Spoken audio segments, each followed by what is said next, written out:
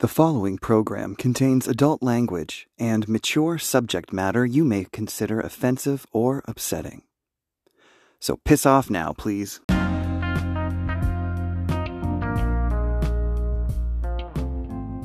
Did your report card always say you talk too much in school? Has anyone ever referred to you as a busybody or troublemaker?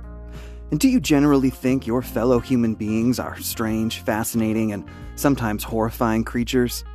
Then this is the show for you.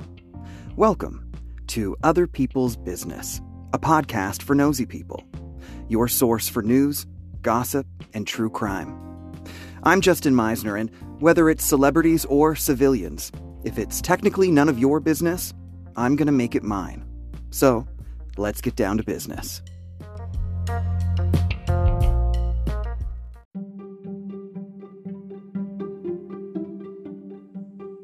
Three men from Santa Monica, California, have been charged with kidnapping a 17-year-old on the morning of September 18th and holding him for ransom. Authorities allege the kidnapping took place after the defendant started a traffic incident that resulted in the teen crashing his car into their Jeep Grand Cherokee in San Bernardino County. When the teen got out of his vehicle following the crash, the defendants allegedly grabbed and forced him into their Jeep. Later that afternoon, authorities said the victim's mother received a phone call demanding $500,000 be sent to an unspecified location in Mexico in exchange for the teen. A video was later allegedly sent to the victim's mother from another Mexican phone number via WhatsApp that showed footage of the victim in the back seat of the Jeep. The teen was seen reading from a script, saying that the kidnapping was his father's fault for something that had happened in New York. For several days afterward, the mother allegedly received calls from a number of different Mexican phone numbers, which included threats to cut off parts of the teen's body if the payments were not made.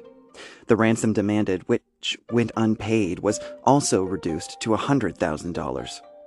Law enforcement eventually tracked down the defendants to a Santa Monica motel based on identification of the vehicle used through a Facebook Marketplace post and footage from a Ring door camera that recorded the abduction. Authorities found the victim lying on the floor in the corner of the motel room. The defendants are scheduled to appear in court this week. And a Florida woman is speaking out about her recovery 1 month after getting struck by lightning on the night of August 15th, after stepping outside her Lake Nona apartment to walk her dog. The 28-year-old had just spent the entire evening trying on outfits and painting her nails in anticipation of attending Beyoncé's Renaissance tour. After hearing what he described as the loudest boom he had ever heard in his life, the victim's husband found his wife face down on the grass, at first thinking she was dead, noting that at some point between picking her up and the ambulance ride, her heart stopped. The woman had suffered burns all over her body and was placed on life support, and even underwent therapeutic hypothermia to help preserve her brain function. But eventually she opened her eyes and began to respond to her surroundings. And now, out of the hospital and ready to move on from the experience, the woman was reportedly devastated when she was told she had missed the Beyoncé concert. The last time anyone had seen Michaela Byers, she was leaving home on September 15th, possibly for a date, climbing into a white Chevrolet pickup truck with tinted windows. She supposedly had plans to go out with the bald white man with a dark beard in the driver's seat window, who has not been identified.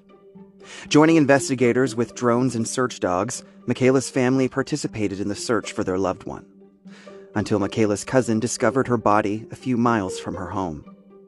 She was wrapped in what her cousin described as waterlogged old pieces of carpet inside of a nearly 4-foot drainage culvert in a creek running under a road in Macomb, Oklahoma. Her cause of death and approximate time of death have not yet been determined, but authorities say her death is absolutely foul play. Investigators believe the 30-year-old teaching assistant and mother to 6 left home voluntarily around 5:30 p.m., according to a statement in a Facebook post by authorities prior to the discovery of her body. Michaela was in an open relationship with her husband and had not been seen alive since she left her home for the supposed date. The truck she was last seen in has an extended cab, but investigators do not have a license plate number, according to her missing persons report. And Boston College has indefinitely suspended their men's and women's swimming and diving teams, pending an investigation into hazing and binge drinking. The university is investigating allegations that freshman members of their teams were forced to binge drink and consume their own vomit, per Boston College's student newspaper, The Heights. According to The Heights, the claims were first brought to light in a letter dated September 19th of this year, sent from an administrator in the office of the Dean of Students to a member of the swimming and diving team. The letter also stated that students engaged in multiple other forcible underage drinking and hazing events that allegedly occurred on campus, within 2 residence halls, and at an off-campus house. Boston College has also informed local police about the investigation. And a 14-year-old runaway fatally shot herself in front of a local deputy sheriff on the evening of Saturday, September 16th. The girl was attending an outdoor party in Aurora, Kansas, after she ran away from home earlier that day. Authorities received the call that the girl had run away, and a deputy tracked her down in an attempt to return her home. Once the deputy located the girl, he escorted her to his patrol vehicle and tried to convince her to return to her home. It was then that the girl produced a firearm and fatally shot herself. She was pronounced dead at the scene just after midnight, despite the life-saving measures taken by the deputy and an off-duty firefighter. In addition to the deputy, multiple party attendees also witnessed the incident, which, to me, begs the question, what the hell was going on in that 14-year-old girl's home that she chose to shoot herself in the head in front of a police officer at a party, rather than face the possibility of returning to her home? She is survived by her parents and 4 brothers. Daryl George, a junior at Barbers Hill High School, has been placed on in-school suspension since August 31st because of his twisted locks, which the school district says violates their dress and grooming code.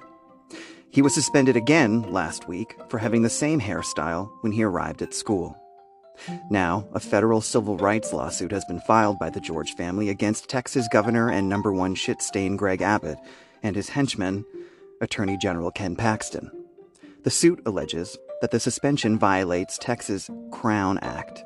The law, which went into effect on September 1st, prohibits natural hair discrimination at work and schools and in housing policies.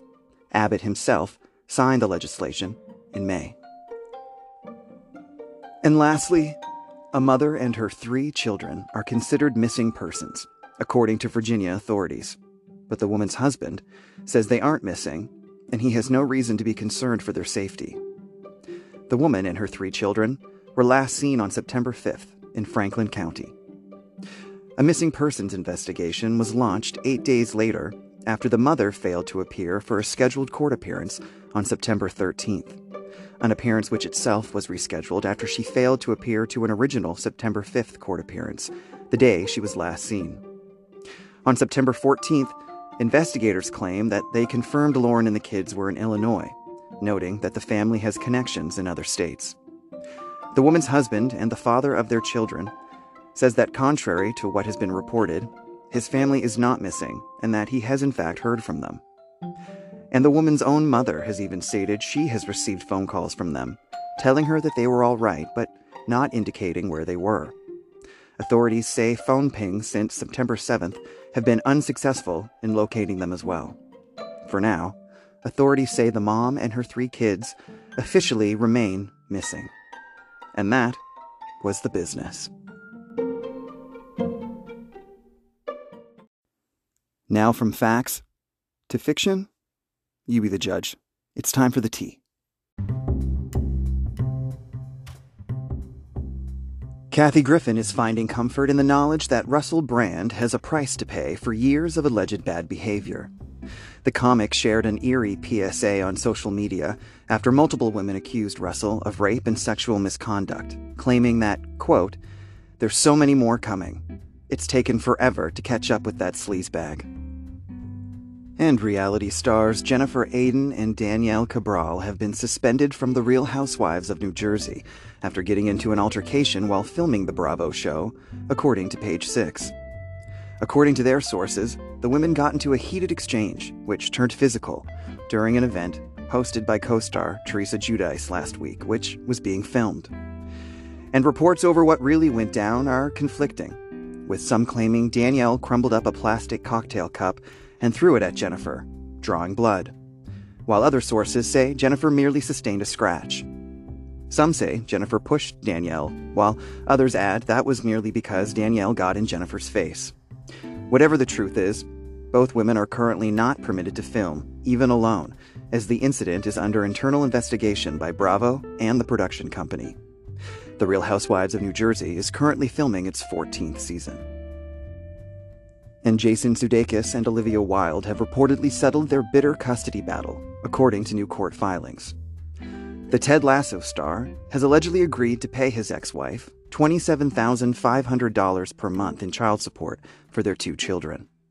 This settlement, which comes nearly 2 years after the exes first entered into their legal battle, is said to be based on Sudeikis' estimated 2023 income of $10.5 million versus Wilde's of $500,000. And finally, Canadian gnome Tory Lanez is fearful for his life in jail after being found guilty of shooting Megan Thee Stallion. According to sources, Tory is scared for his life and safety in prison, feeling like an instant target because of his celebrity status. Bitch, please. You ain't no fucking celebrity. You're tabloid fodder that will soon be forgotten. The rapper arrived at North Kern State Prison in Delano, California last week after being sentenced to a decade behind bars. TMZ reported that so far, he's being held in administrative segregation, which keeps him largely apart from other inmates, as well as being escorted to and from the showers where he bathes alone. Added another source, quote, "He stands 5'3", so his size is definitely going to be a setback." And that was the tea.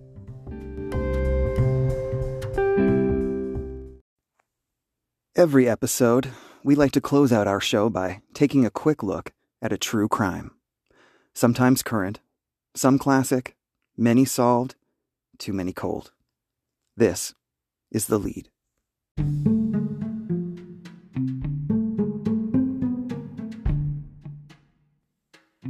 In 1980, a pair of women, barefoot and dressed in white robes, walked into an Arizona church with a baby girl. They handed the infant to an astonished congregant and said they were part of a traveling religious sect, then walked out as mysteriously as they had appeared, leaving the child behind. More than 2,000 miles away in Florida, members of the Klaus family were trying to find 21-year-old Dean Klaus, his 17-year-old wife Tina, and their year-old daughter, Holly Marie. Soon after the young family's move to Louisville, Texas, Dean and Tina's letters home had abruptly stopped. But it would be 41 years before there was a break into the investigation of the family's disappearance. Just last year, genealogy experts identified the bodies of a couple found murdered in Houston back in 1981 as Dean and Tina. But no baby was found with the couple, leaving the family with a haunting question. Where was Holly Marie? Miraculously, a cold case task force newly formed by the Texas Attorney General's office tracked Holly, now 42 and a married mother of 5, to her workplace in Oklahoma last June. And on what would have been her father's 63rd birthday, Holly videoconferenced with more than a dozen of her relatives for the very first time. While the family is busy planning an in-person reunion with Holly, who has yet to speak publicly about her life, authorities are still trying to piece together potential evidence of who killed her parents. Dean was beaten, while Tina had been strangled. And another chilling question, how and why had Holly ended up in the hands of a religious sect?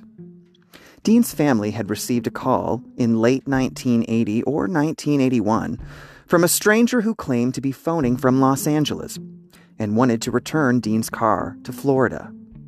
When family members went to retrieve the car in Daytona Beach, they were met by several people, including one who called herself Sister Susan. Sister Susan stated that Tina and Dean had joined their religious group and no longer wanted to have contact with their families or any of their personal possessions. Could sect members have had a motive to kill Dean and Tina? Answering that question, says Dean's brother Chris, is important for everyone, especially Holly. Her parents were stolen from her, he says, and hopefully she'll get answers as to why that happened.